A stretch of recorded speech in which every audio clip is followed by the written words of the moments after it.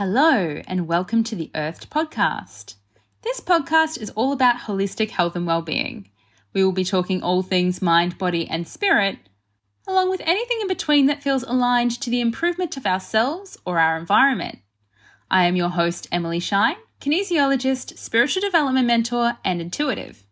This podcast is meant to educate, inspire and empower you to live your life to the fullest. I am so excited to have you here. Now let's get to today's show.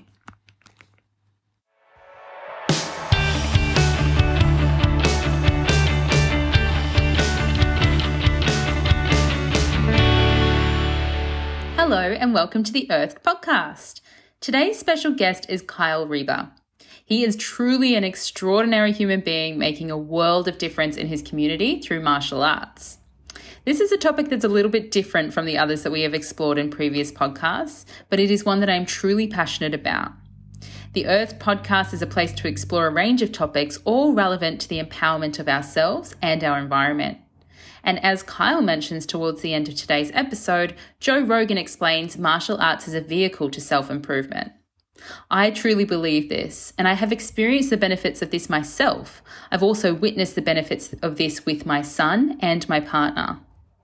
Throughout today's episode, we are going to touch on some pretty important ways that martial arts can be leveraged to fight against things like domestic violence and sexual abuse, as well as the benefits of martial arts for children and what it can do for their self-esteem and their self-regulation.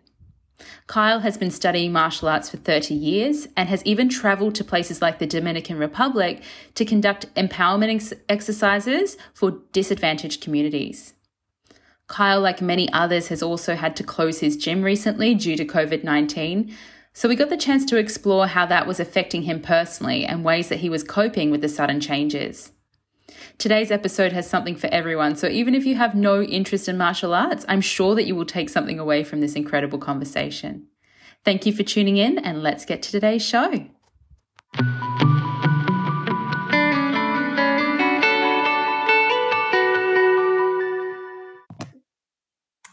Hello, Kyl Reber, and welcome to the Earthed podcast. We're so happy to have you here today. Thank you so much for joining us. Thank you for having me, Emily. It's a pleasure. You're welcome. All right. So my first question for you today, Kyl, is the same question that I ask everybody every time, and that is, what lights you up? What lights me up? I guess what lights me up is seeing people see what they are truly capable of doing. I have encountered a lot of people over the years, professionally and personally, that I think all they need to be given is a platform and something to basically give them a reason to find out what they can truly do.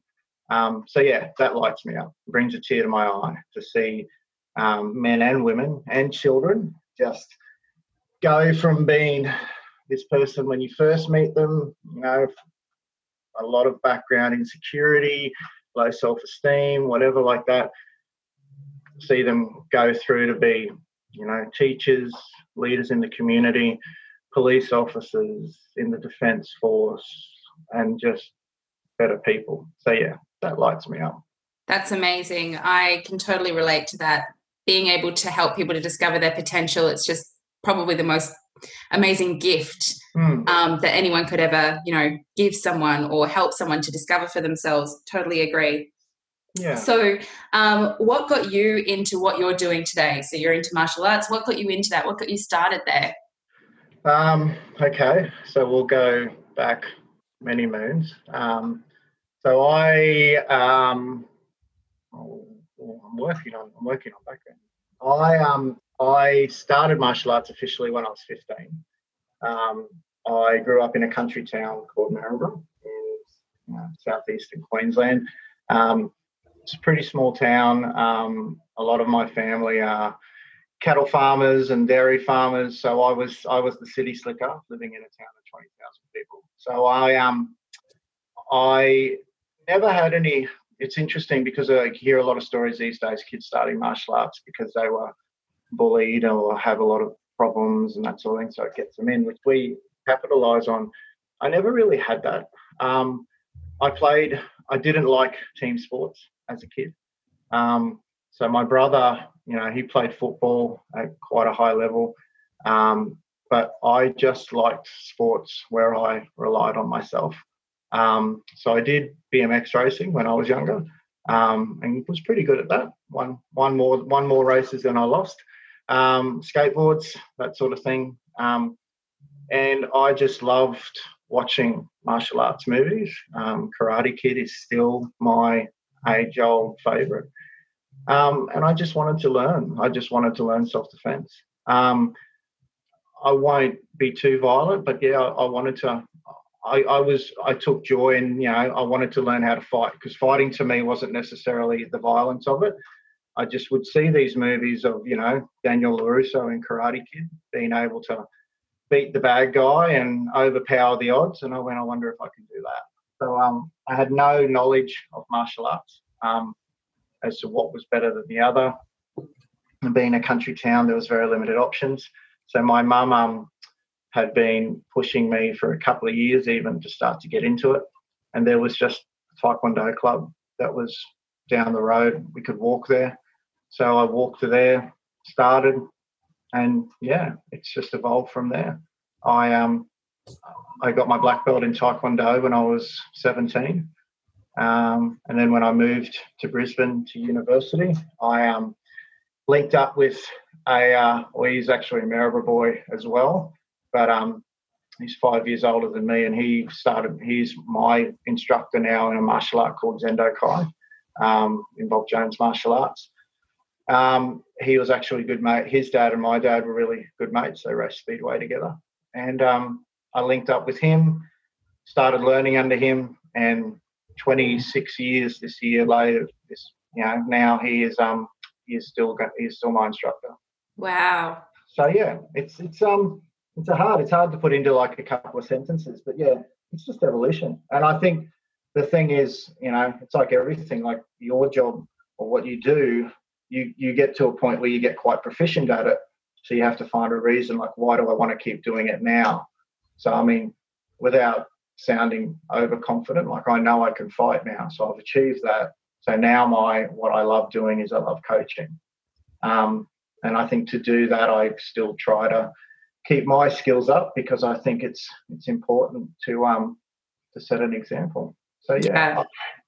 I totally relate with that. And I think that so many people feel that same way. And it's definitely something I'm starting to shift into, is that teaching area with what I do, because once you've been doing something for such a long time, the bar starts to get further away. It's like, well, what else is going to inspire me? What's going to, keep my sense of purpose really nice and alive? And it's particularly important for men, I believe, to have a sense of purpose, because when we look at the masculine and feminine, and this is going a little bit into the spiritual side of the psyche, but when we look at the masculine and the feminine brain, and sometimes you might have women who are stronger in their masculine brain, or men that are stronger in their feminine brain, but just for the argument's sake for this demonstration, we'll just put men and women, masculine, feminine.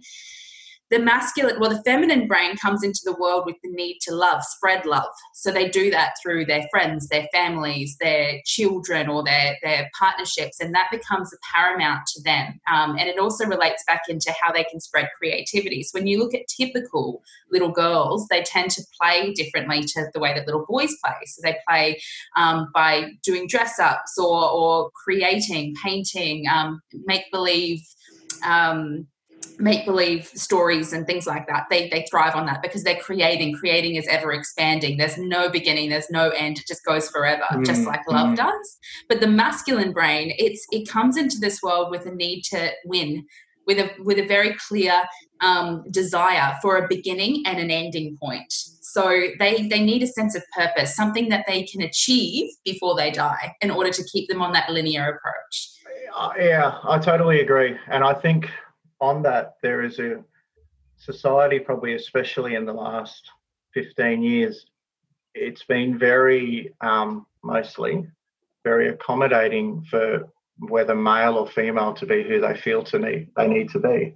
Like my youngest daughter in particular, she loves having a wrestle more than she loves having a cuddle. And I think we live in a society now where, like we were just talking prior to this starting about women doing martial arts. I think if there is one gender that should be doing martial arts, it's women. I couldn't agree more. It's empowering. I mean, it's so empowering. You know, and you have people like Ronda Rousey, who was one of the pioneers of UFC. You know, she started that catchphrase, "Fight like a girl." We have men who are now not anywhere near afraid as they were 30 years ago to walk up to their parents or walk up to their friends and say, "I'm gay." Yeah. And they're totally comfortable with that. Yeah. And, you know, I know guys that I do martial arts with. I know guys that I've worked with in my previous vocation, and they, you know, they're some of the toughest guys I've ever met, and they have a lot of emotional stuff. They are homosexual, and they have my respect as much as everyone else. To be honest, I probably consider them tougher than the guy who isn't comfortable showing their feelings and just saying, you know what, I'm not having a good day today. Vulnerability is one of the most bravest things that you can do and show to another person. Brene Brown, I don't know if you've ever heard of her. She's amazing. I was just about to mention. It's great. Stuff. Amazing. And I just, one of the things that she brought to attention was, you know, if somebody was standing on a stage and they were bearing their heart and they were crying their way through their story, you wouldn't look up at them and go, you know, what a wimp. You'd look up at them and go, how brave are they? Because they're expressing vulnerability. But there was a time and there was a generation that would have said that, you know. Yeah. And now you look back to, you know, maybe your grandparents or that generation, they'd be like, you know, don't be such a girl, they'd say to the boys. You know, I remember when I first learnt martial arts and we were kicking, they'd say, don't kick, girls kick. Yet I go to Thailand now to train. There are guys over there that could break you apart with kicks. No one's saying to them, you kick like a girl. It's changed. And I think the thing I was going to say about vulnerability, I don't know if you've seen that thing that Brene Brown has where she spoke to some special forces soldiers and she was working on their definition of courage. And, you know, there's in Australia, the Victoria Cross, for example, is the highest, you know, medal of honour you can get in the Australian military. She was talking to them about, you know, to do courage, display courage, you need to display bravery. To display bravery, you need to show vulnerability. Can you think of any times that there's been courage displayed, you know, in your work that hasn't involved a person being vulnerable? And they said, we can't think of anything. You know, in order to be brave, in order to show courage, at some point you have to be vulnerable. Yeah, I have seen. Amazing. Yeah, we have it heaps in martial arts, you know, and unfortunately there are those people who are unwilling to put themselves and make themselves vulnerable. Like you know, I've done karate for a long time, and now I did Muay Thai. I started Muay Thai boxing a couple of years after I started karate, and I'm doing Brazilian Jiu-Jitsu. I've been doing that for nearly 20 years, and now I dabble in a Russian martial art called Sistema. But you know, the instructor is Serbian that I learn under, and you know, he's the one that teaches the Croatian special police how to work with people. So, yeah. But each one of those times, there is a phrase that one of our top instructors in our system called Richard Norton says. He says, you need to empty your cup and drink someone else's tea. So he uses that phrase of putting the white belt back on. And, you know, in order to learn, you've got to keep stripping back. And that's been really important to me. And even now, you know, while we're in our sort of self-imposed isolation so far, still learning, still watching things.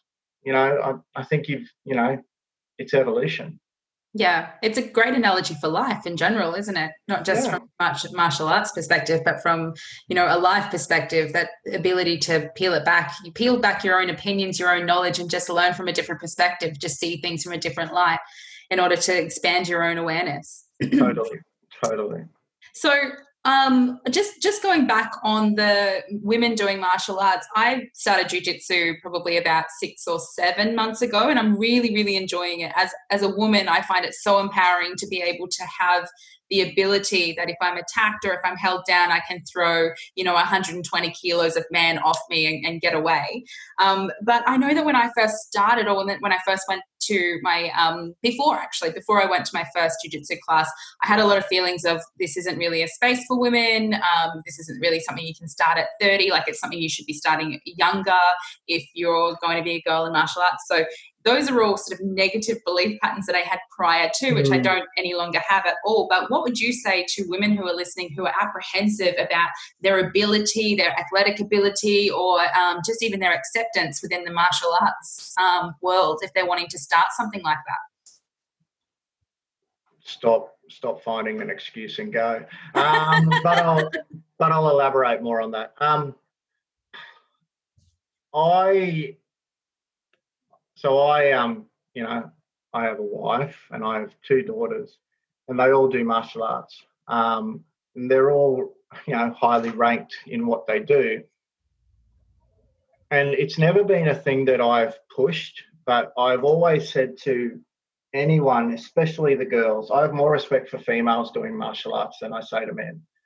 And I've always used the phrase, and again, I think I can kind of say this and not be judged because I have two daughters that are training. Women in martial arts, you will always be a woman in a man's world. There is still that perception that martial arts is for men. You go back 40 years, and I've done a lot of, research on history of martial arts and all that sort of thing. There was times where women just weren't allowed to do martial arts. Yeah. But then you go right back to Norse culture, so the Vikings. You have a look at the shield maidens. The shield maidens were more vicious than the male warriors. So the men would go to battle, and the shield maidens would either go to fight, but they would also stay home, and they would be the ones that were tasked with protecting the village, because they would know when each one was traveling. So other villages would go, oh, we'll attack them, and the shield maidens were left to defend. So women have been doing martial arts since the dawn of time. They've had to fight and all the rest of it. The problem, I think, is again the perception. Now, I can tell you there are women that do martial arts that are fierce, and yet you see them external to martial arts, and you try and put the two of them together and go, so that girl is, look at what she's doing, look at what she's wearing, oh my God, she's beautiful. Yet you put her, she's got sweat coming off her, she's got gloves on or a gi, choking the hell out of boys and all the rest of it. And you just go, that's the difference. And I think it's getting back to that vulnerability.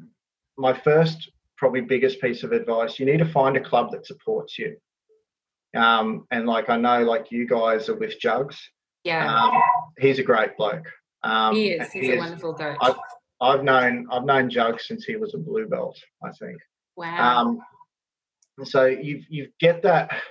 You need a culture and a club that will support you and do what you want to do.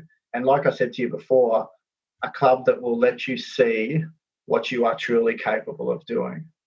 So I have, dare I say it, the majority of my success stories that you really look back on with note, and this is no offense to the boys, it's the girls. There's probably been about half a dozen girls that I've trained over the course of 24 years this year. And yeah, they are all like daughters to me. And some of them are just it's not just what they're achieving in their martial arts, it's what they're achieving in their day-to-day life. It gives you an opportunity to see, I can do this, I'm capable of doing this. I've got one that,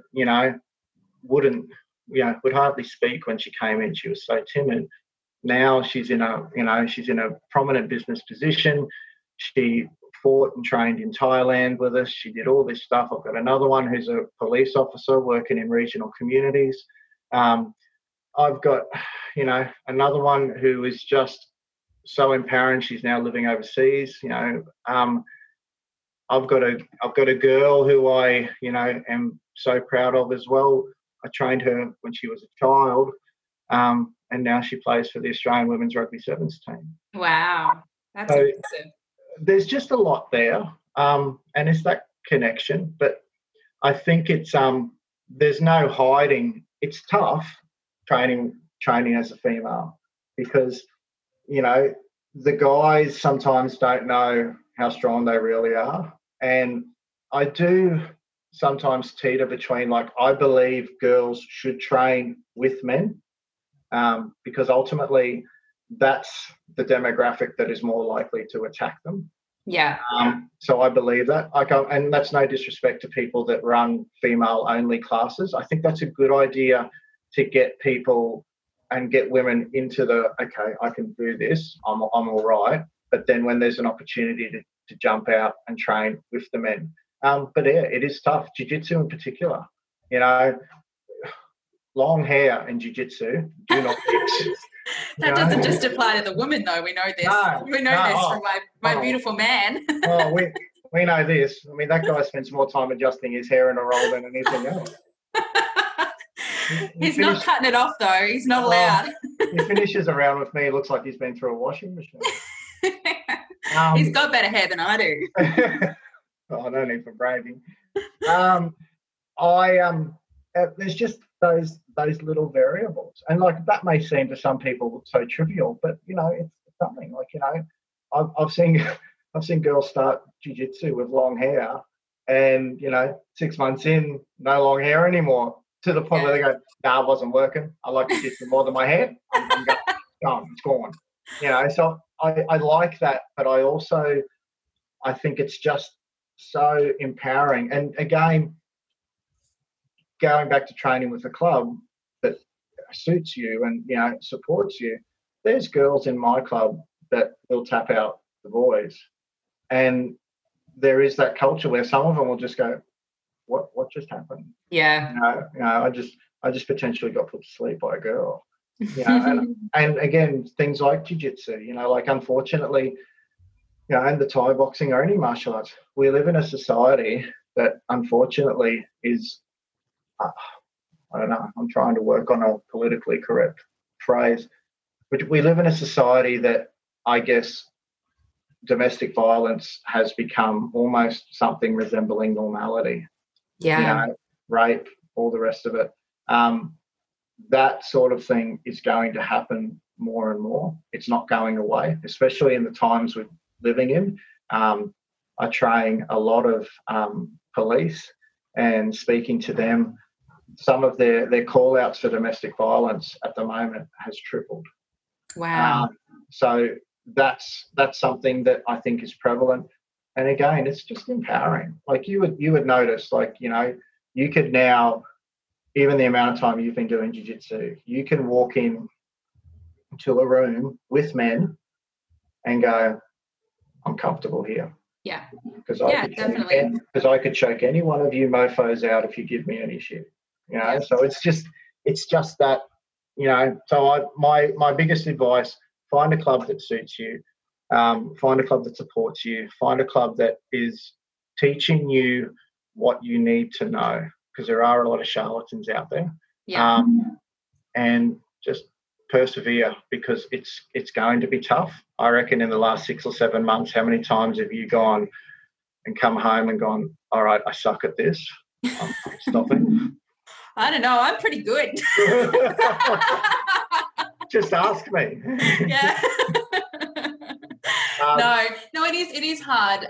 It's hard for me. The hardest part of jiu-jitsu is the coordination. So you have to learn a sequence of movements, and then remember watching that, retain that, remember that, and then try to put it into action. So that's the most difficult part of jiu-jitsu for me, which I've never been amazing at, the coordination of things anyway. I'm dyslexic, so anything that has a sequence really throws me. But the environment that I've been placed in from a jiu-jitsu perspective, and actually this wasn't the first gym I ever did jiu-jitsu in. I did jiu-jitsu in a gym that was actually like offering it as a class as well, but both environments have been so welcoming and so friendly that you're never afraid of looking like an idiot, because everybody just accepts fully, knows exactly where you're at, has been there themselves or is there themselves, so you feel really held in that space. And I totally relate to what you were saying about, you know, the perception of the person and who they are and what they do, and then seeing them in a gi, because this rolls out for me all the time. My whole, you know, MO in life is gentle and nurturing and healing, and then I get a gi on and I choke people, and it's so parallel to the person that I am. But it's so needed, because when you are in a position where you're constantly being in the gentle space, absorbing other people's things, it gives you an outlet to be able to just kind of go into your primitive space and release all of that pent up energy. I love boxing as well for that reason. So just like hit the shit out of a bag for 20 minutes, and it's great. Well, I mean, jiu-jitsu translated from Japanese is the gentle art, you know. Oh. So I think you're dead on track. And I have probably jiu-jitsu in particular. For me personally, it is therapeutic, and it's not like, you know, I've never considered myself a violent person, and I think that's a misconception too. I think, you know, oh, you do martial arts, so you're a badass. Not necessarily. Like, I've trained people in every single walk of life that have done martial arts and done it well. But I think, and especially in this day and age, martial arts in general for people is become a real good mental health release. You know, like, absolutely. You know, like you have a role, as we put it, or, you know, like you smash the crap out of some pads, or you know, it's become like, you know, okay, I feel better now. I can officially do the world. Like, we have a morning class at the office, as we call CMA, my gym, and we call them. So they train twice a week, 5:30 in the morning, and we call them the DCs. They're the dawn crew, and we will get up to 10 guys and girls. And then they'll go and have a coffee, and they do feel that they can attack the day after that. So again, in the current space of things, that's jiu-jitsu is probably the hardest thing because of the contact that jiu-jitsu has. We've basically have said there is just no possibility of us doing anything in the foreseeable future with jiu-jitsu. For some of the guys, they're really taking that hard, because that was their space. That was my partner included. Yeah. It's really, really hard. So, you know, it's I think that's what people, you know, again, it's the whole don't knock it till you try it. Yeah. You know. I totally agree. Just on that, I guess, that mental health perspective, one of the things that drew me into jiu-jitsu before I even started jiu-jitsu was the fact that my son has ADHD and sensory processing disorders. And so I heard that it was really, really good for kids like that and helping through their mental challenges. And I know that you do a lot of work with troubled youth as well, and helping to use martial arts as a way for them to kind of get themselves into a better mindset. So I'd love you to elaborate on how it can help kids and specifically kids with specific difficulties to kind of find a place of regulation. Yep. I think that's really been a thing probably in the last 2.5 years that I've really worked on. I think one saying I use a lot is martial arts is so much more than punching and kicking. Yeah. And I think for the kids in particular, that is something that they really need. Kids need a community. I mean, there is that saying, and I'm sure you've heard of it, it takes a village to raise a child. Oh, yeah. And it's true. Like, our kids work on a community. Like, my kids, you know, since we've been home more than out, they've been FaceTiming other kids at the club. And, you know, I'm even the same. Like, I trained in martial arts since I was a teenager. I won't elaborate too much, but I did a lot of things in my youth that I should not have done. And my mum celebrated my 18th birthday more so that she didn't think I'd actually make it that far, as opposed to me turning 18. But I think for kids, it's, you know, like I have all my mates do martial arts. You know, I have a few mates that that don't, but the ones that don't, they've done martial arts at some point. I think it's finding it for the kids in particular. It's them finding a community where they're accepted. And you would say, like with your son, it's not that he gets judged in certain circles, but it's the community that you have in a martial arts club, I have found, accepts people no matter what they are.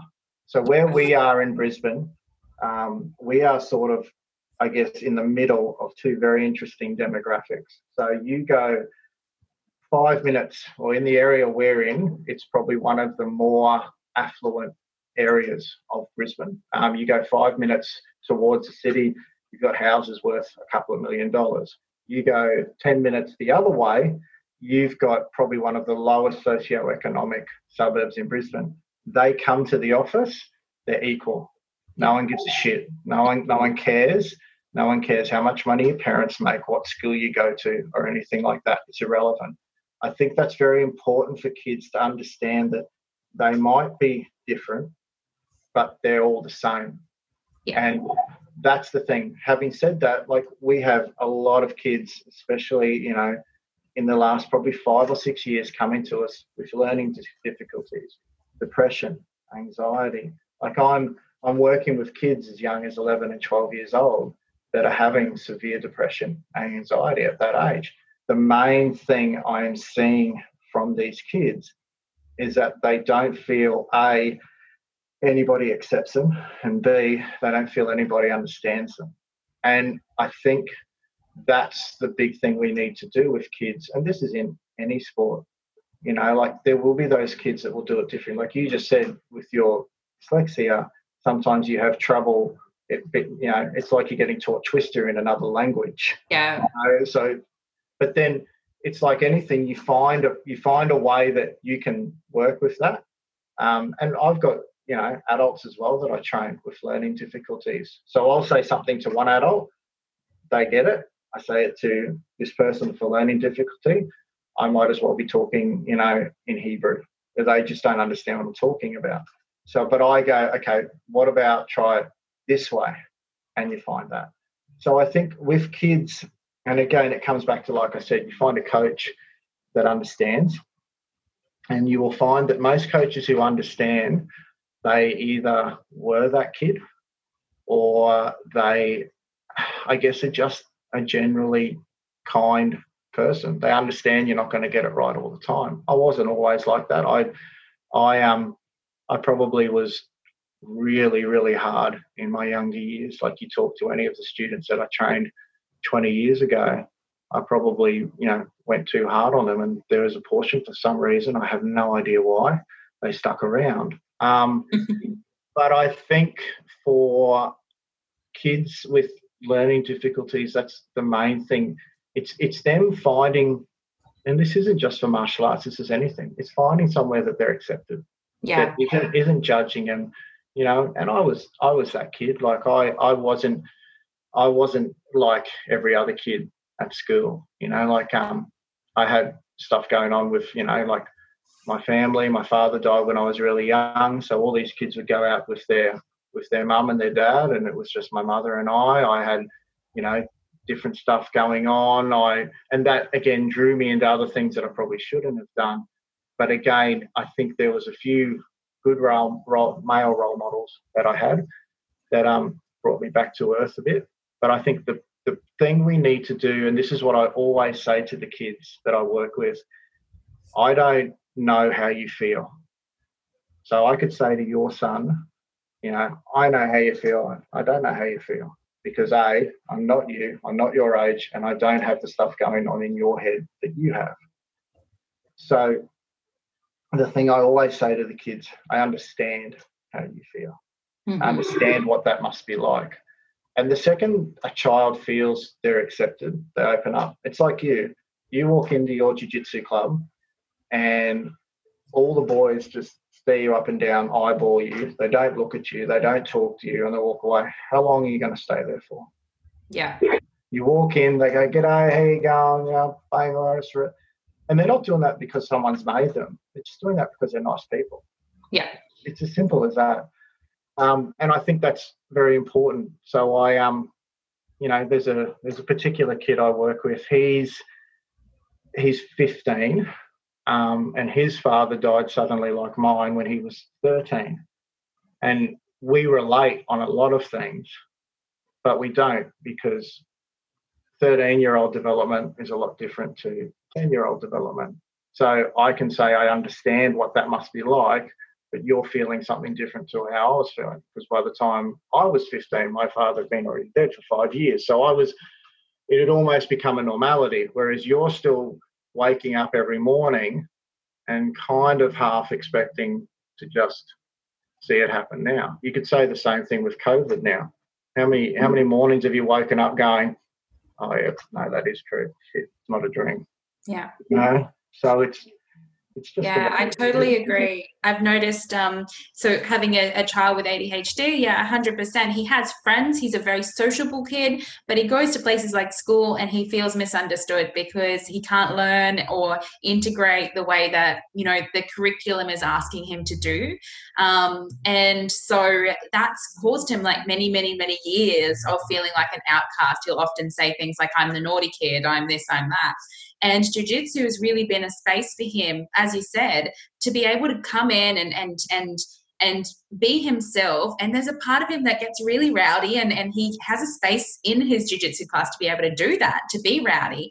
But he also has a space to have a calm, regulated outlet. So a lot of people, when I'm trying to convince them to take their rowdy boys to jiu-jitsu or to martial arts, I'm like, you should get them into martial arts. It's amazing. I always get the same thing back. Oh, I wouldn't trust my kid knowing how to do things like that. They'll use it outside. And I get that, because when Byron first started learning, he was wanting to show people what he could do, and he wasn't regulating that at the very beginning. But after a while, it actually gives him an outlet to put that energy that is inside of him, that is inside of every child, every human being, to get it out in a way that's regulated, that's safe for him to do so. And regardless of whether you give them the tools or a space to make that okay, they're going to start taking that out on something somewhere. So put them in a space where it's okay, and you'll find that they calm down in other areas as well. And then the discipline that comes behind it, and Jugs will say to Byron, if I find out that you're using jiu-jitsu outside of the gym, then you're not allowed to come in here and do jiu-jitsu. And so that scared him enough to go, well, I'm never going to do that. I don't want to disappoint my instructor. I have a great rapport with my instructor. My instructor and I have a good relationship, and I don't want to miss out on jiu-jitsu because that's my favorite thing to do. So they do learn eventually the respect and the understanding. They might not get it the first or second session, but they'll get it. And so it's worthy of persevering through that. And I totally agree. And I think there is, and again, it's no disrespect to other sports. I can only use this one because I've spent so much time in it. Martial arts does offer a community that sometimes other sports don't. Like I have kids, and I say kids because that's what they were when they were started. That, I have one kid, he was 14 when he started with me. I think he's 35 this year. Wow. You have kids that just, and again, you're always connected. Like I have guys, my old boys, as I call them. Some of them haven't set foot on a mat for God knows how long, but they're still around, especially through all this, with the stuff the club's struggling through at the moment. They're putting their hand up, I'll do this, I'll do that. And again, like you said, there is that acceptance, and we're the same. Like Jugs, as I said, he's finger on the pulse. It's a good choice you're with him. We don't do like things like push-ups or all the rest of it if you're here. And it's the same. If you're bullying, if we find out that you're bullying, and I say to him, and I use the little scare tactics. I know the police. I can find out, And again, we're very connected in the community. Like I've been teaching in this community since '96. So I can say to them, if we find out you're bullying, that's it. You have a term off.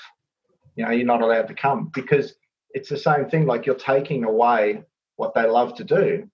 Some kids will go, 50 push-ups. Yep, I can wear that. That's fair enough. But you take away something that they love. And like you said, with your son, he, Byron, is it? Yes. Yeah. And so Byron, it's the same. When you were a kid and you got a new toy, what did you want to do with it? You wanted to show it to everyone. Check this out. Check this out. And that's what he's doing with his jiu-jitsu. But then, the kids X amount of, sessions later, and they accompanied and they learn the rules. And that's another big thing for the kids. They learn a structure. No, that's not okay. No, you can't do that.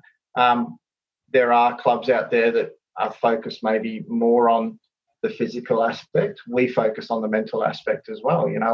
You can't speak. We make the kids come in every class. They have to say hello. The jiu-jitsu kids in particular, they have to walk in. They have to shake the coach's hands. Hello, how are you today? You're teaching them people skills. You're teaching them how to approach people, because that's what my coach taught me. And then that led to me, working at some of the biggest nightclubs in Brisbane in the 90s, and running and working at some of the biggest concerts and festivals, in Australia. I think we're teaching them how to deal with people. Like I said about that girl who's now a copper in, regional Queensland. She may actually have to use her skills, I don't know, once every 10 incidents, but she has to use those approach skills and those confidence skills every incident. Yeah. And that's the thing. And, there was this real famous martial artist. What was his name? Oh, yeah, Bruce Lee, that guy. He said the best way to win a fight is not be there in the first place. Yeah, I love that. So we're teaching the kids how not to fight, but if they have to fight, they can fight.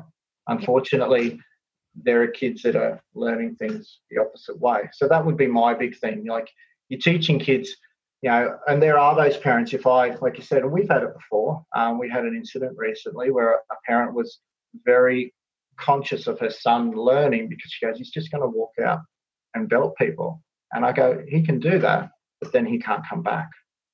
And I'm more than happy to not have, it's not about the financial, it's the principle of the matter. But then we have kids who, now are able to stand up, and we teach the kids things like body language and how to stand properly. This is how you approach it. This is what you do. From all my years of working in crowd control, that the kids now understand that, they can fight. If they want to go, they can go, but that's the last resort. They have their little use of force continuum that they can use. Yeah, one of the things I noticed with Byron is the way that it's teaching him to be humble to others, because he might be the bigger, stronger, faster one of the two kids rolling, Exactly. But he is taught to use restraint in certain situations where that child is smaller, which might sound like a no-brainer for a lot of kids and a lot of situations, but not for kids like mine, not for boisterous ADHD-riddled children who are just a million miles an hour. It makes him stop and think and go, hang on a minute, this person's smaller than me. At first when he was placed with let's say with some of the younger or the littler girls in particular, yeah. I would always put my head in my hands and go, oh no, he's going to make them cry. And every single time he'd make them cry because he was just too much, too full on, and he'd end up crushing them. And he's got a little sister, so he's kind of desensitized to the whole, boys and girls are different. He just sees kids as kids. So and the thing is, I shouldn't say that women rock the socks off jiu-jitsu, and they can put it, but when it's a little girl who's just starting out, she can be a little bit more sensitive and maybe not as gung-ho as some of the boys are. Totally. So, and that's not a rule of thumb. There are lots of little girls who are starting out and they're just like, I'm going to kill you. And they will. But in this instance, every time he was placed with a girl, he'd end up making them cry. But now, I think he's been doing it for just under a year. Now he's great. He understands as soon as there's someone who's smaller than him, or someone who's newer at jiu-jitsu, or even, a girl, like he makes sure that he uses his filtration system to kind of pull back his strength. But the other thing that really, really I love is my son has a little girlfriend who he met at school who actually does jiu-jitsu with him. And she is a tournament. She wins tournaments all over the place. She is a gun. She's absolutely amazing, and he's so proud of her. And whenever he tries to roll her, he will throw absolutely everything he has at her, and she will just absolutely tap him out in 2 seconds, and he loves it. And I think that's such a beautiful lesson for him to be learning at a young age, that women are a force to be reckoned with. He's a wag. He's like a wag. He's a wag. He talks about her all the time. He's like, oh my God, she's amazing. She just won this tournament. She's just better than anyone in that gym. And I mean, that's a lesson, like we were talking about humility. That's a lesson in humility. I mean, and that's, I think, the beauty of martial arts. And a good martial artist, because I think there's different definitions. There's a martial artist and there are fighters. A martial artist will always understand that there's someone out there better than you. And the beauty of martial arts, like if you walk past Jugs in the street, would you walk past him and go, geez, that guy's got a whole black belt in jiu-jitsu? No, not at all. That's the friendliest guy ever. Just so looks like another dude. I know what I mean. Like you would walk past mine. So my karate instructor is a 9th degree black belt. He's a high school teacher. Walk past him in the street, would have no belief that, oh, so it's that guy. I think that's the beauty of martial arts. It teaches us to be humble, and it also teaches us to recognise that, yeah, there is a lot of difference out there. I work with a lot of the CERT in the Queensland Police. So the CERT are the Special Emergency Response Team. So they're the ones that you might see at those critical incidents wearing workwear but with balaclavas on or helmets on, and they're the guys they send in when nothing else is working. Wow.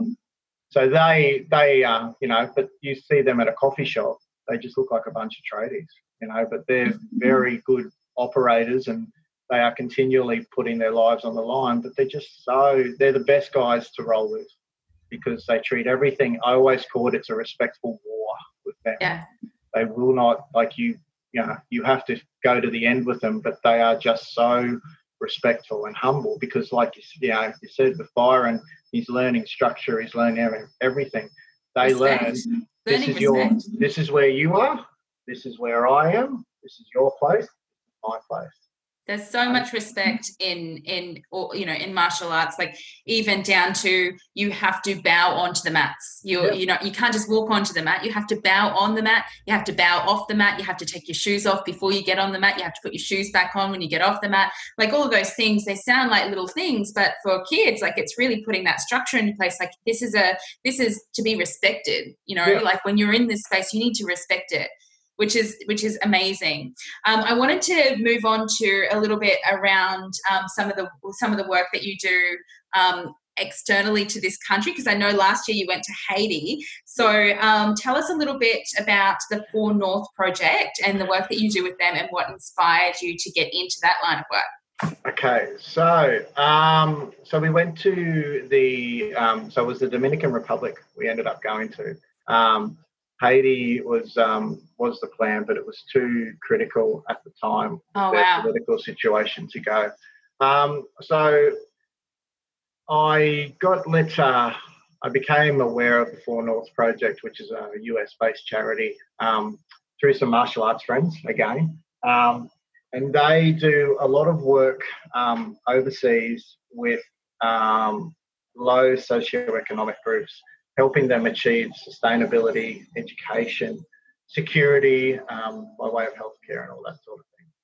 So we had an opportunity to go June last year and deliver an empowerment project in a couple of villages in the Dominican Republic. So the big thing that I guess drove me to it is 87% of females under the age of 15 in the DR have either by that age witnessed or been a part of emotional, sexual, or physical abuse.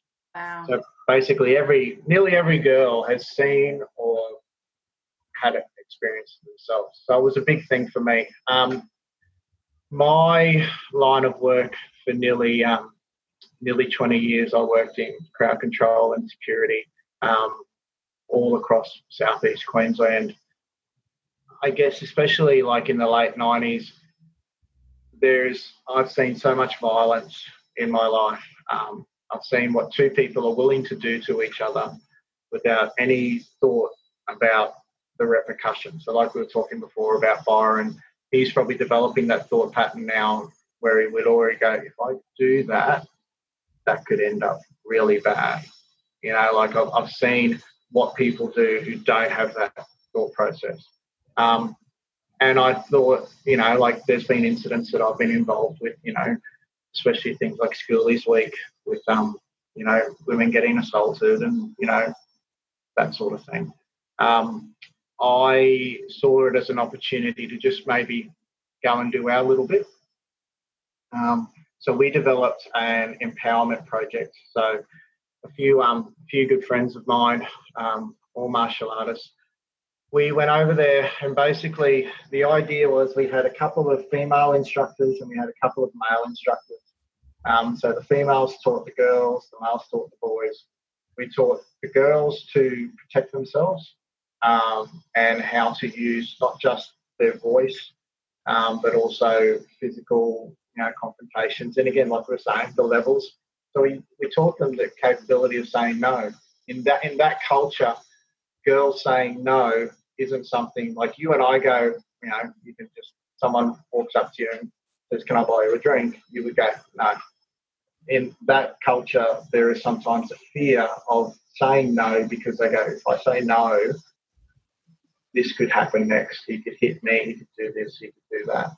The culture that we have over here, it's so different to over there. Everything that we put first, they put last. Everything that we go, you just wouldn't do that. They go, why can't I do that? And it's not to say it's, you know, I never felt unsafe. It was never that sort of situation, but it's just interesting just seeing how different, and especially how different the boys treat the girls. So over here, even though, yes, it does happen, we would still like to think that we have a culture where you need to, you know, I'm a man, I need to respect a woman for what she is, what she's achieved and everything now. As much as we have, you know, our violence and everything over here, we still want to make sure that we're teaching boys to respect the girls, like you just said about Byron and your daughter. You know, in that culture, there is that thing where in there it's not the same. Like there is a you are tasked with this. You know, so we had the girls learn those skills, and then we had the boys. We were teaching them self-defense as well, but we were also teaching them this is how we respect our women. This is how we look after our women. And then us as, you know, strong males, martial artists and our background, we would be working with these strong females. So the boys and the girls would see how we interact. So it was very interesting to see this empowerment project that we delivered. By the time we finished that week of about 8 days there, the boys had gone from, like, and even the boys, them showing, what's the word, physical affection to one another would never extend so any further than shaking hands. Wow. You know, but by the end of it, they are hugging us. They are doing all this other stuff with us to just show us affection. And we, for example, you know, we gave them all a certificate at the end that we'd made up. Some of them, you know, and I'm talking teenagers like 18, 19, they'd never received a certificate for anything in their life.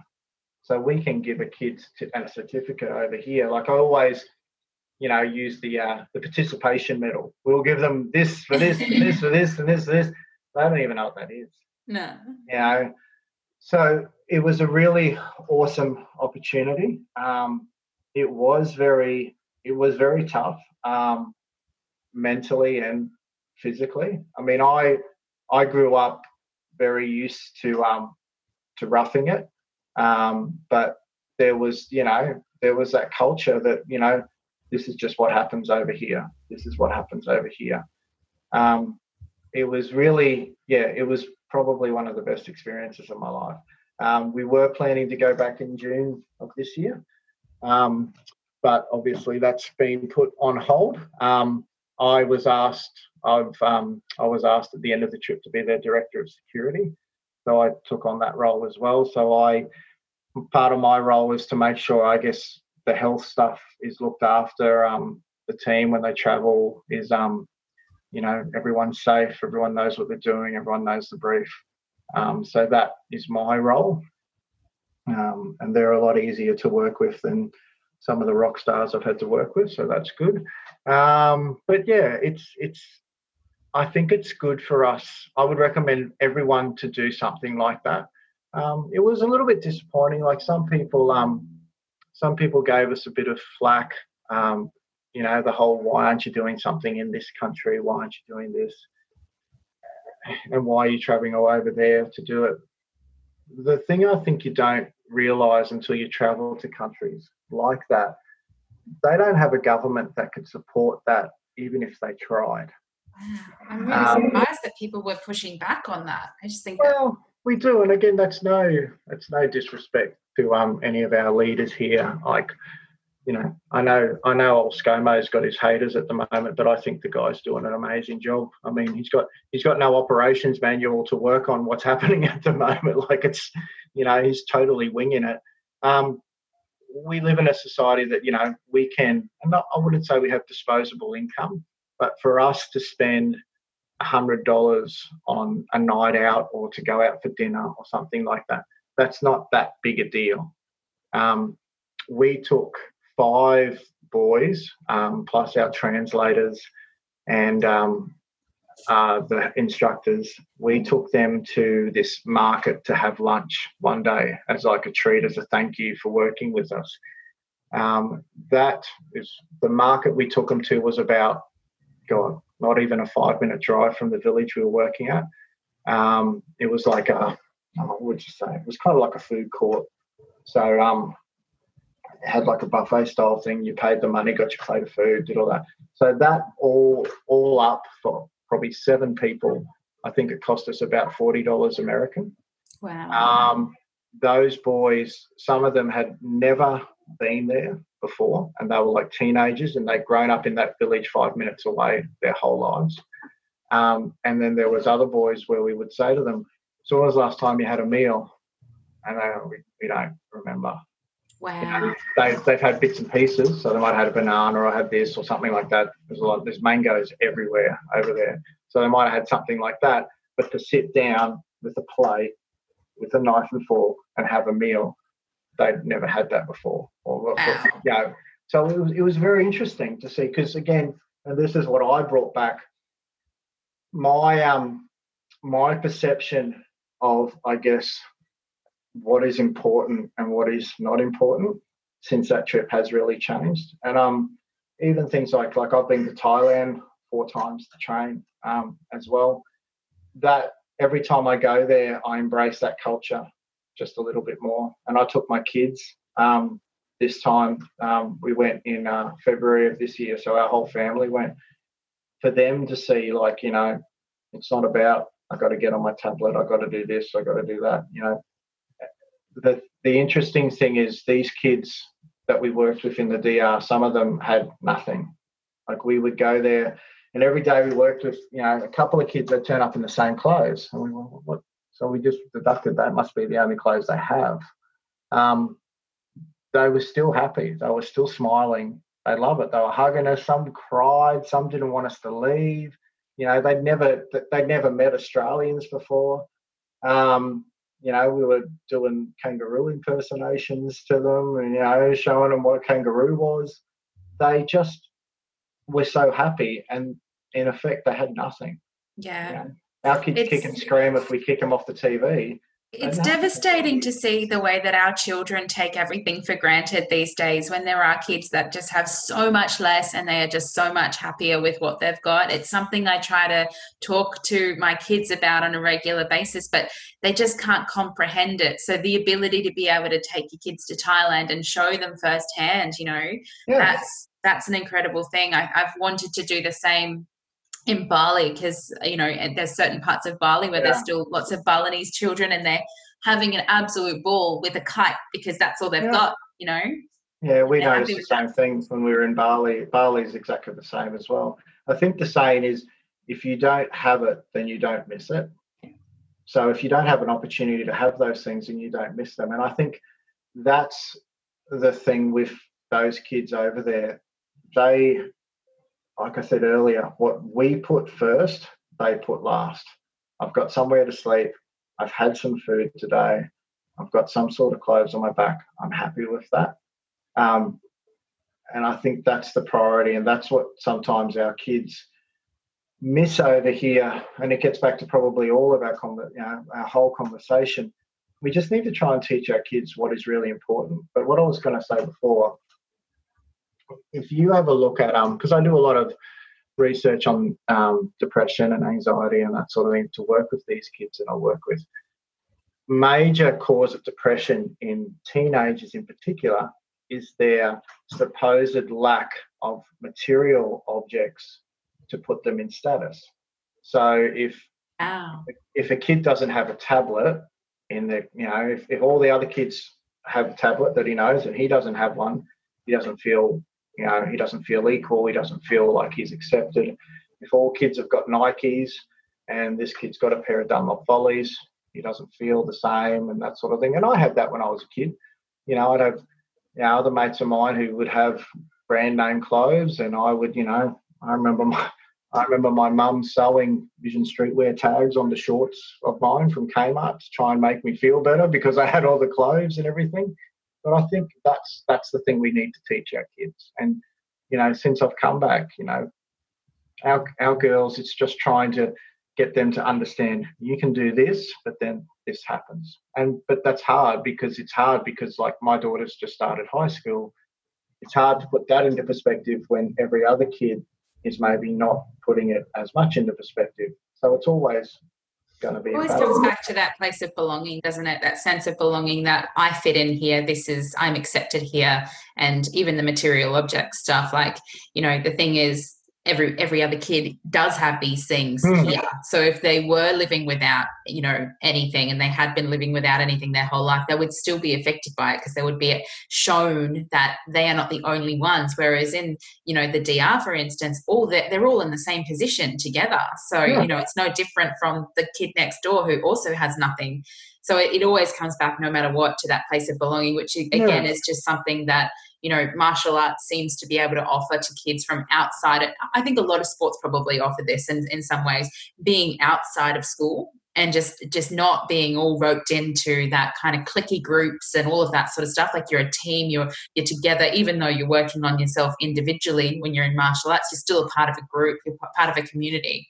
Yeah. Which is so important for, not just kids, but for everybody in general. That sense of community is what brings us all together. And it's so, I do a lot of work with women in particular who haven't got that sense of security because the old paradigm of high school carries on throughout adulthood, where it's tear another woman down because we're all still living in this space of scarcity. Like, if somebody's better than you, then that makes you less than in whatever way. So women tear each other down for that reason. So a lot of my work's been centered around creating new bonds and building each other up and accepting that. So it comes into our adult space as well.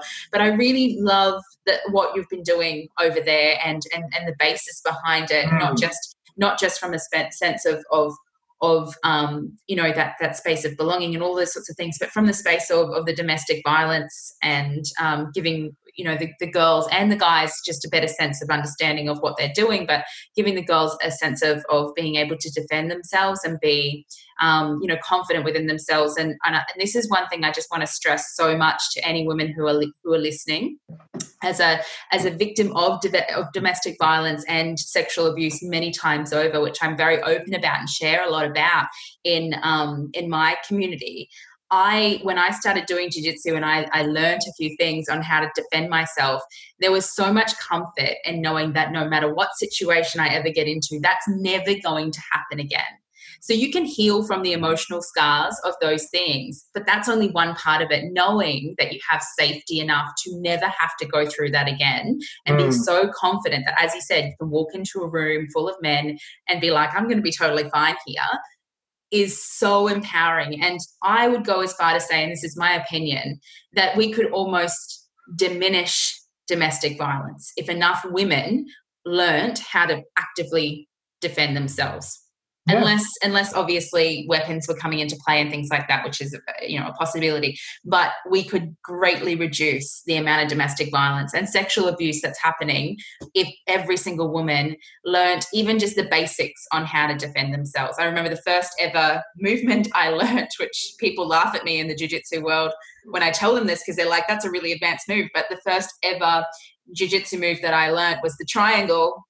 And the instructor that was teaching me at the time, he said to me, he was a Serbian guy, and he actually said to me, if you never come back to another jiu-jitsu class ever again, I'm going to teach you this move. and he taught me, and I felt really empowered. And that was the first time that I flipped a 120 kilo man, a big Kiwi guy, gentle giant, flipped him off me. I walked away, and it was great. And I was hooked from that moment on. I was hooked. Jiu-jitsu made me feel safe. Exactly. And you just walk away and you go, I did something. I've achieved something. And that's, I think, you're totally right. It's just letting women know they can do that stuff. They can make themselves vulnerable, as we were talking. They will be accepted. And it's also, I think, we have, like in our jiu-jitsu, so you would know the belts, like, blue, purple, brown, black. I have given out probably 40 plus blue belts all up in my teaching time. I've only given out 6 to girls. I haven't given a girl a purple belt yet, and I've been teaching for a long time. There are a couple who know who they are. They might be getting a little bit close, but you have a chat to any of them, there has been so many times where they might have gone, this is just so hard. This, constantly getting squashed and the hair, and I am a sweaty, disgusting mess, and this is happening and this is happening. But they just keep coming back. Yeah. And it's just that perseverance. It's like you said, if we only have what happens to us, what we allow it to happen. We make our own luck. And again, there's a TED talk that I watched recently with a woman who's a Kiwi, and she was talking about the 3 qualities of resilient people. And the first one, she said, they understand that shit happens. They don't do the, why is this happening to me? They go, this happens, so now I need to deal with it and move on. It's the same with what's happening now. I'm sure you are the same. And how are you? Yours is the same. How are you coping? What's your current view on what's going down with COVID-19? Because I know you would have had to close the gym down and not be able to teach, which would be such a major shock. It is. Look, we knew it was going to happen sooner or later. I thought I had a couple more weeks before we were given the close down order. I'm not going to lie, the last 8 days, as I'm doing, so we have a live, we have a closed members group that we're still in communication with all our members. And I do a live feed on there every morning and afternoon. And every morning I'll say it's day this, day that. So I did day 8 this morning. I'm not going to lie, there has been a few days where I've just gone, this is crap. And it's really hard. We had a early morning group on Saturday morning when we were still allowed to do groups of up to 10 in the park, and we were within quota, just for anyone from a legal fraternity listening. And a few of them were like talking about what they miss, with training and all the rest of it. The majority of the guys all said they miss social interaction. It's not the like they can do the techniques. They've all got stuff at home. They can do bag work at home. They can do their forms or whatever. But that's what they miss. They miss the social. And they said, what do you miss the most? I said, I miss coaching. Yeah. I said, I miss coaching. I miss that this week of seeing, like I've been away from the club for anything up to 3 weeks in the past while other guys have run it for me. And that wasn't as hard as the last 8 days, because I think we knew we were going to come back to the club. It'd be open. We could see the classes happening. There's nothing, and nobody has a date that this will end. But I think for us, the community is what will keep us alive. I have said to the guys and girls, if we look after our community and we look after each other, we'll be champing at the bit to come back. Financially, yep, it's going to be tough. But it kind of takes me back to the DR stuff. It's amazing how much money you spend when you don't have money. I feel like I'm back to second year of uni shopping again. I'm buying more frozen pizzas and pies, and home brand is becoming my norm. But I think it's like anything. You just make do.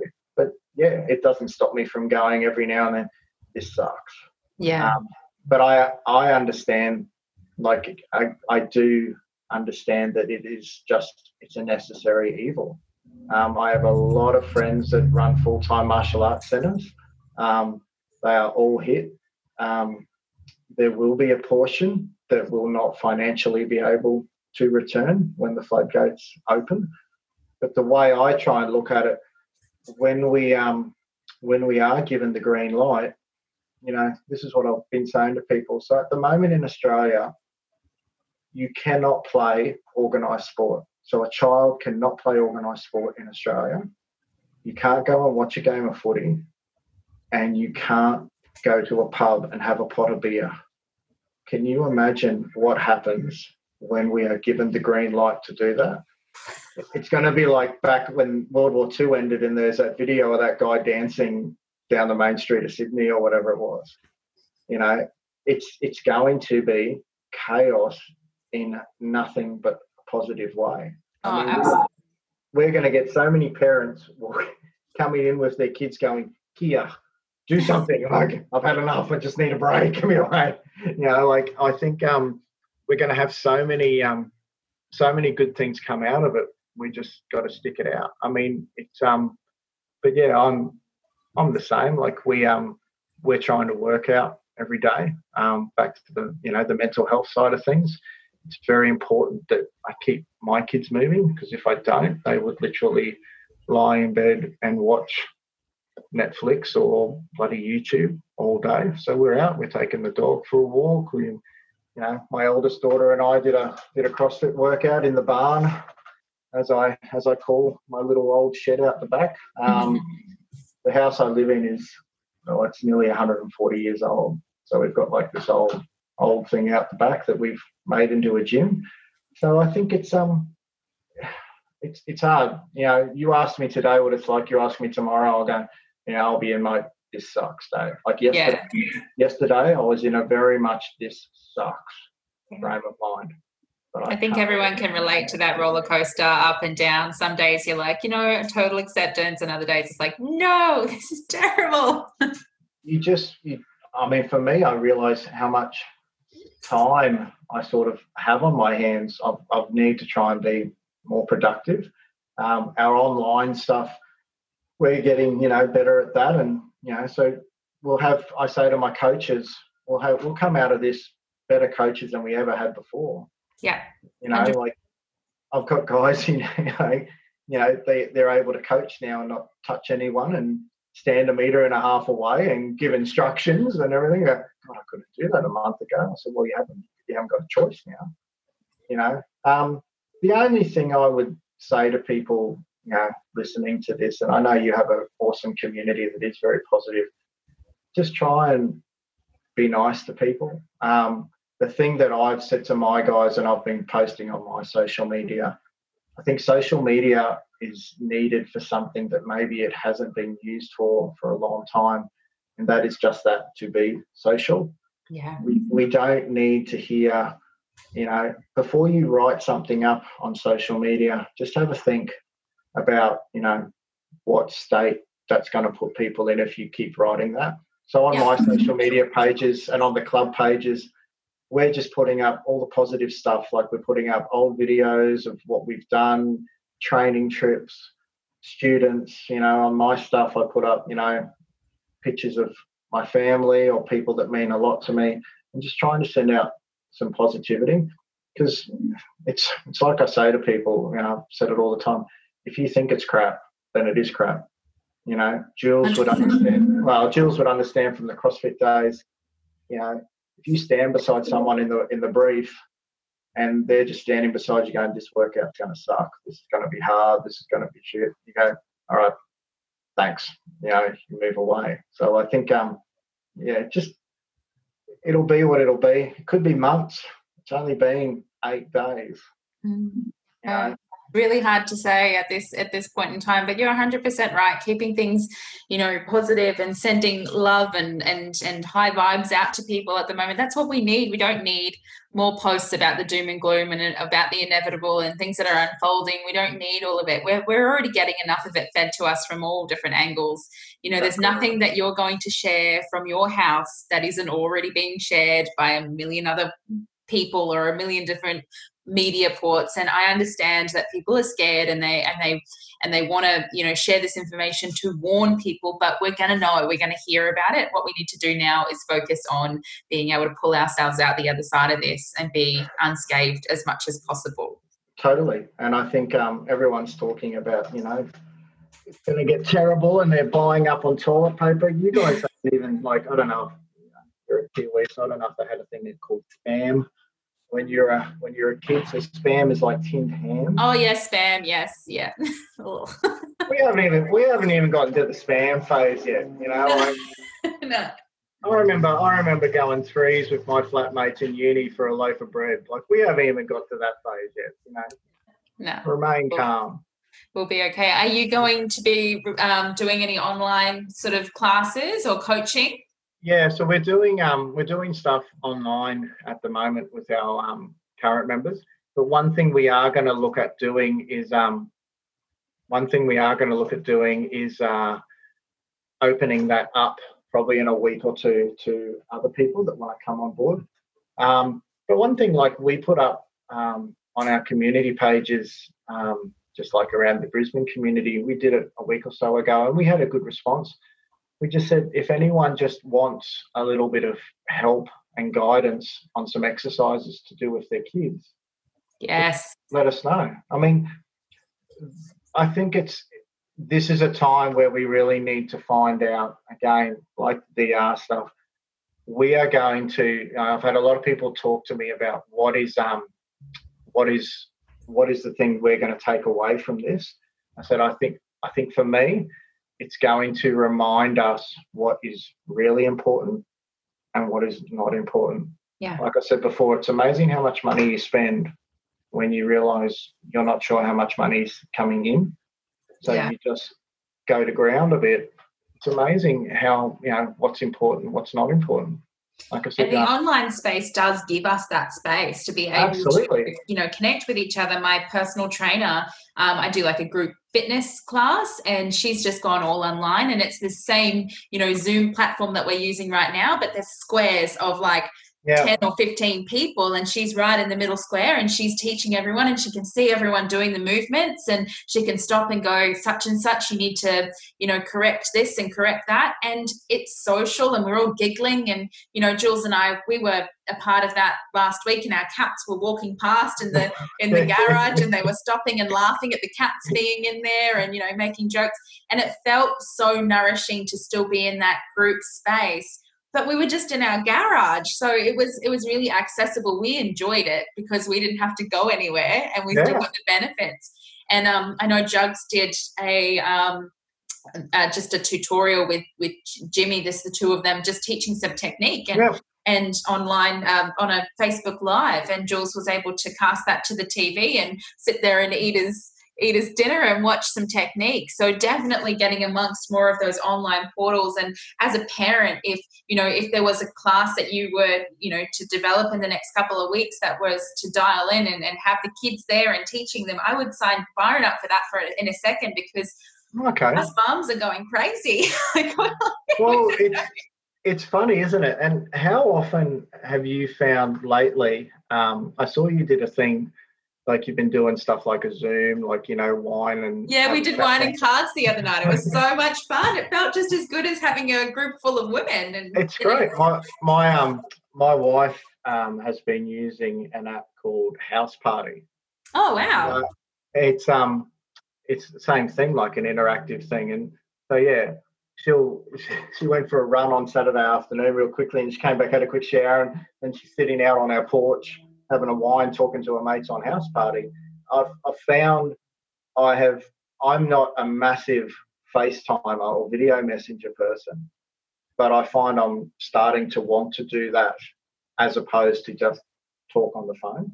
Yeah. Because I think we are already missing this social connection. Like I said, that's what my students are missing the most. And that live, that community group that we have going at the moment, they're all putting up videos of the workouts they've done. They're all doing their own little pictures. They're all interacting. And some of them are putting up stuff that prior to this would have never put that stuff up before. But now they're doing it. I want to interact. I want to interact. So I think that is another thing that's maybe good coming out of this. We're actually maybe having to start to do things the old-fashioned way and actually talk. Yeah.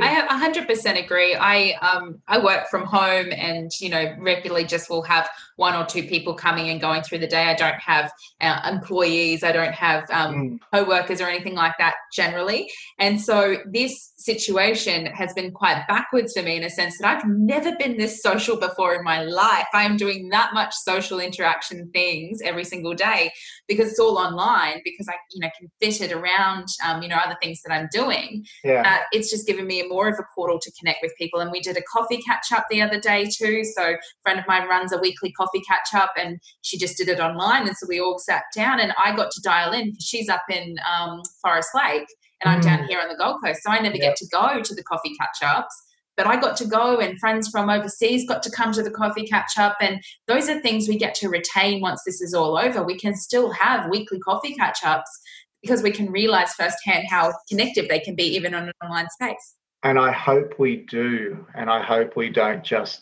slip back into our old habits. Yeah. Because it's been really, really. I mean, it's been tough, but yeah, I probably the best part I took out of yesterday was just that connection. Lila, my oldest, she did CrossFit for quite a number of years when she was younger, and she hasn't done it for a couple of years. We went out and did a workout together. We haven't done that for 2 years. And what even made it better was we did it and we didn't have one fight through the whole thing. That was a miracle. And it was just good, So I think it's like anything. It's what you make it. I mean, and like we said, there's going to be days where you just go, I was, like you said, I was like a bit that yesterday. I just didn't feel like, talking too much and doing that sort of thing. But today, yeah, I'm all right. And tomorrow, I might be a rock star, and day after, I don't know. You just got to get through it. I mean, because, and that's what gets me. And look, to be honest, things like the bushfires was the same. There's nobody to blame. No one, we can blame the Chinese. We can shoot at ScoMo. We can say all this. We can say that. We can say everything about Trump that we don't already say anyway. It's got nothing to do with him. We just have to get on with it. We're in it. We just got to work through it. We just got to try and remain positive. I think one of the most beautiful things that I've kind of had like a thought process on the other day is, yes, we're all in this together. So every single person is in a similar situation in one way or another. But when we kind of peel it back and we look at the fact that basically everything as we know it is dropping away. So, our jobs, the identity that we have attached to our jobs, our material objects, our finances, our positions, our clothes, like everything. If everything fell away, if we lost everything, what we would be left with is us, just us with nothing else. And it's kind of going back to that status thing and, I've got this and I've got that. And so that makes me in this position and that's my identity. When we take it all away, we're going to be left with just us, our pure essence. And what does that mean for our social interactions? It means that we're all going to have to come to the party or interact with each other in a much more vulnerable space with less, noise around us and just be very authentic with each other. So that's I feel like that's a really profound notion to think about. But if everything does fall away, well, we're just going to be ourselves purely. We just trim off the fat. Yeah. And I think that's, it gets back to, we're going to find out what is really necessary and what is not necessary. And yeah, there's going to be casualties out of it. I mean, when I say casualties, something that, you know, is very, very important to me is mental health. We need to make sure that, you know, we are being we're making ourselves accountable for our actions. So, you know, dare I say it, I've done a bit of defriending and blocking on social media of late, because I just don't need to see that, you know, and I don't need to be a part of that stuff. And I think we still need to recognise that, yes, we have this stuff, there is all this happening, but we are going to have, maybe by the end of it, 200,000 Queenslanders that will be out of work. Yeah. And we need to try and, which I am technically one of at the moment, we need to work on, okay, let's make sure we look after those people. Let's make sure we're trying to help each other. I mean, that the help that people have offered me that I know are still struggling themselves, it has been quite emotional at times, because we have a person who is struggling to make ends meet themselves, yet they're wanting to continue their payments to us, and he's crying because he doesn't want to stop his payments. And I'm saying, mate, I've already done it. I know you must be struggling, so I've taken them off. It's fine. Yeah. Because that gets back to everything. I think if you are part of a community that is supporting you, be it a group of friends, a club, anything, that will be what will help you. We need to be very conscious of the people at the moment that are feeling alone or feeling like nobody cares about where they are. Like I have been putting on my live feeds to my members, make sure you check up on people. You know, like I'm going to make some calls to people today that I probably, you know, don't speak to a lot, and I probably should speak to more. And, you know, just to say g'day, and that'll burn up time, but, you know, that's, you know, I've got a lot of time at the moment, so I might as well try and use it to the best of my ability. That's my thing. Try and, you know, and yeah, use social media for what it's meant to be social. The kindness that's coming out of this this situation is just mind-blowing and heartwarming. It's so amazing. But one of the things that I've kind of been prompting people to do is exactly what you're doing, in a sense that it's very easy to shift into a space of panic at the moment, because you know, where's our livelihood going to come from? What's going to happen here? What's going to happen there? You know, even just going back to the virus itself, people are still panicked about their health and all of those sorts of things. And the way to shift out of panic is to go into purpose. Like, how can you be of service? How can you serve a purpose during this time? So like you said, even if you're listening to this and you're not in a position like Kyl or myself, where, you know, you're essentially in a leadership role or a coaching role where you're guiding others, you can still use your time to support other people by reaching out and being kind and asking them how they're doing, and, you know, checking up on their mental health. And, you know, last week, I'd cried myself to sleep before even we got the notion that my workplace had to stop doing what it was doing. I was crying my eyes out because I was so sad for the people who had already lost their jobs, and so many people being affected by this. And I wanted to help, and I couldn't think of any way that I could possibly help, and I wanted to. So I decided to bake some scones and make some jam and take it to our neighbour who's an elderly guy. And that, I did that just as much for him as I did for myself. And so he came over with, you know, so much, you know, thank yous, and it's the nicest thing anyone's ever done. And I had to stop him and said, I did this for you, but also for me, because I need to do something. So it's the little things at the moment that go a long way, not just for everybody else, but also for yourself and for your own sanity, and being able to shift from panic into purpose. So use this time wisely. Totally. You just do it because you can. I mean, it's a game. It's going to be a chance for people to really see what sort of person they really not are, but the person they want to be. Like, are you willing to do this? This is going to mean that this will happen. And maybe for a moment you have to stop thinking about yourself and start thinking about other things. Like, don't get me wrong, there are some people that will come out of this, you know, and you talk to people at different ages, they are all perceiving it differently.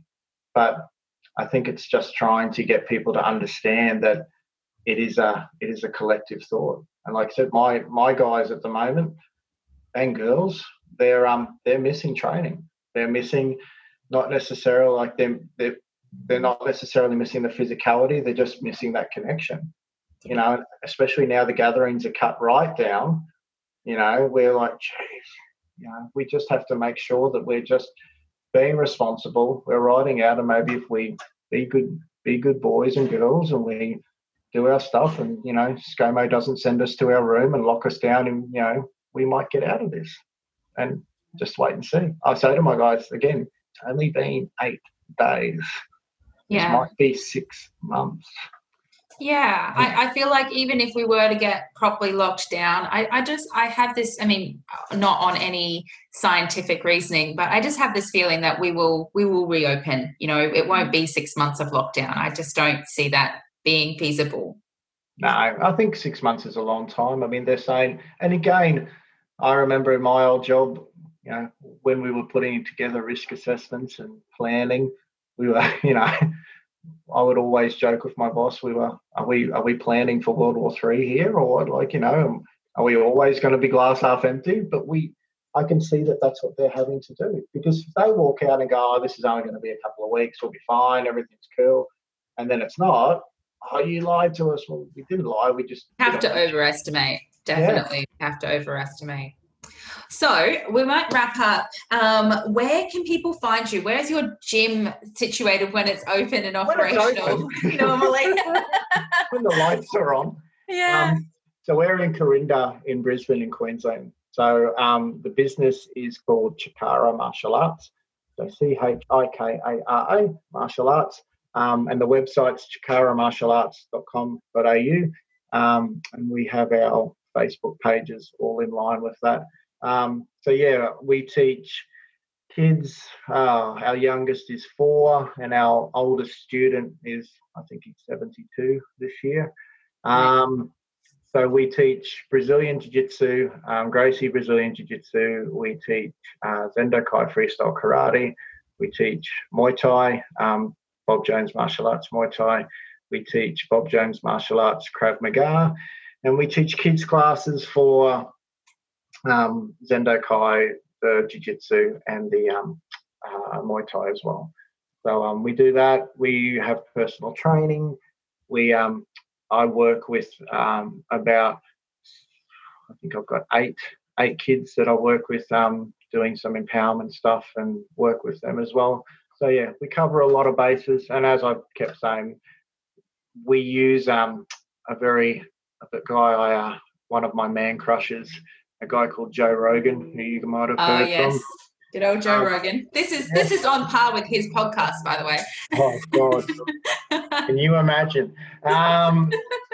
Joe Rogan has often used, and he's a lifetime martial artist, as we get called.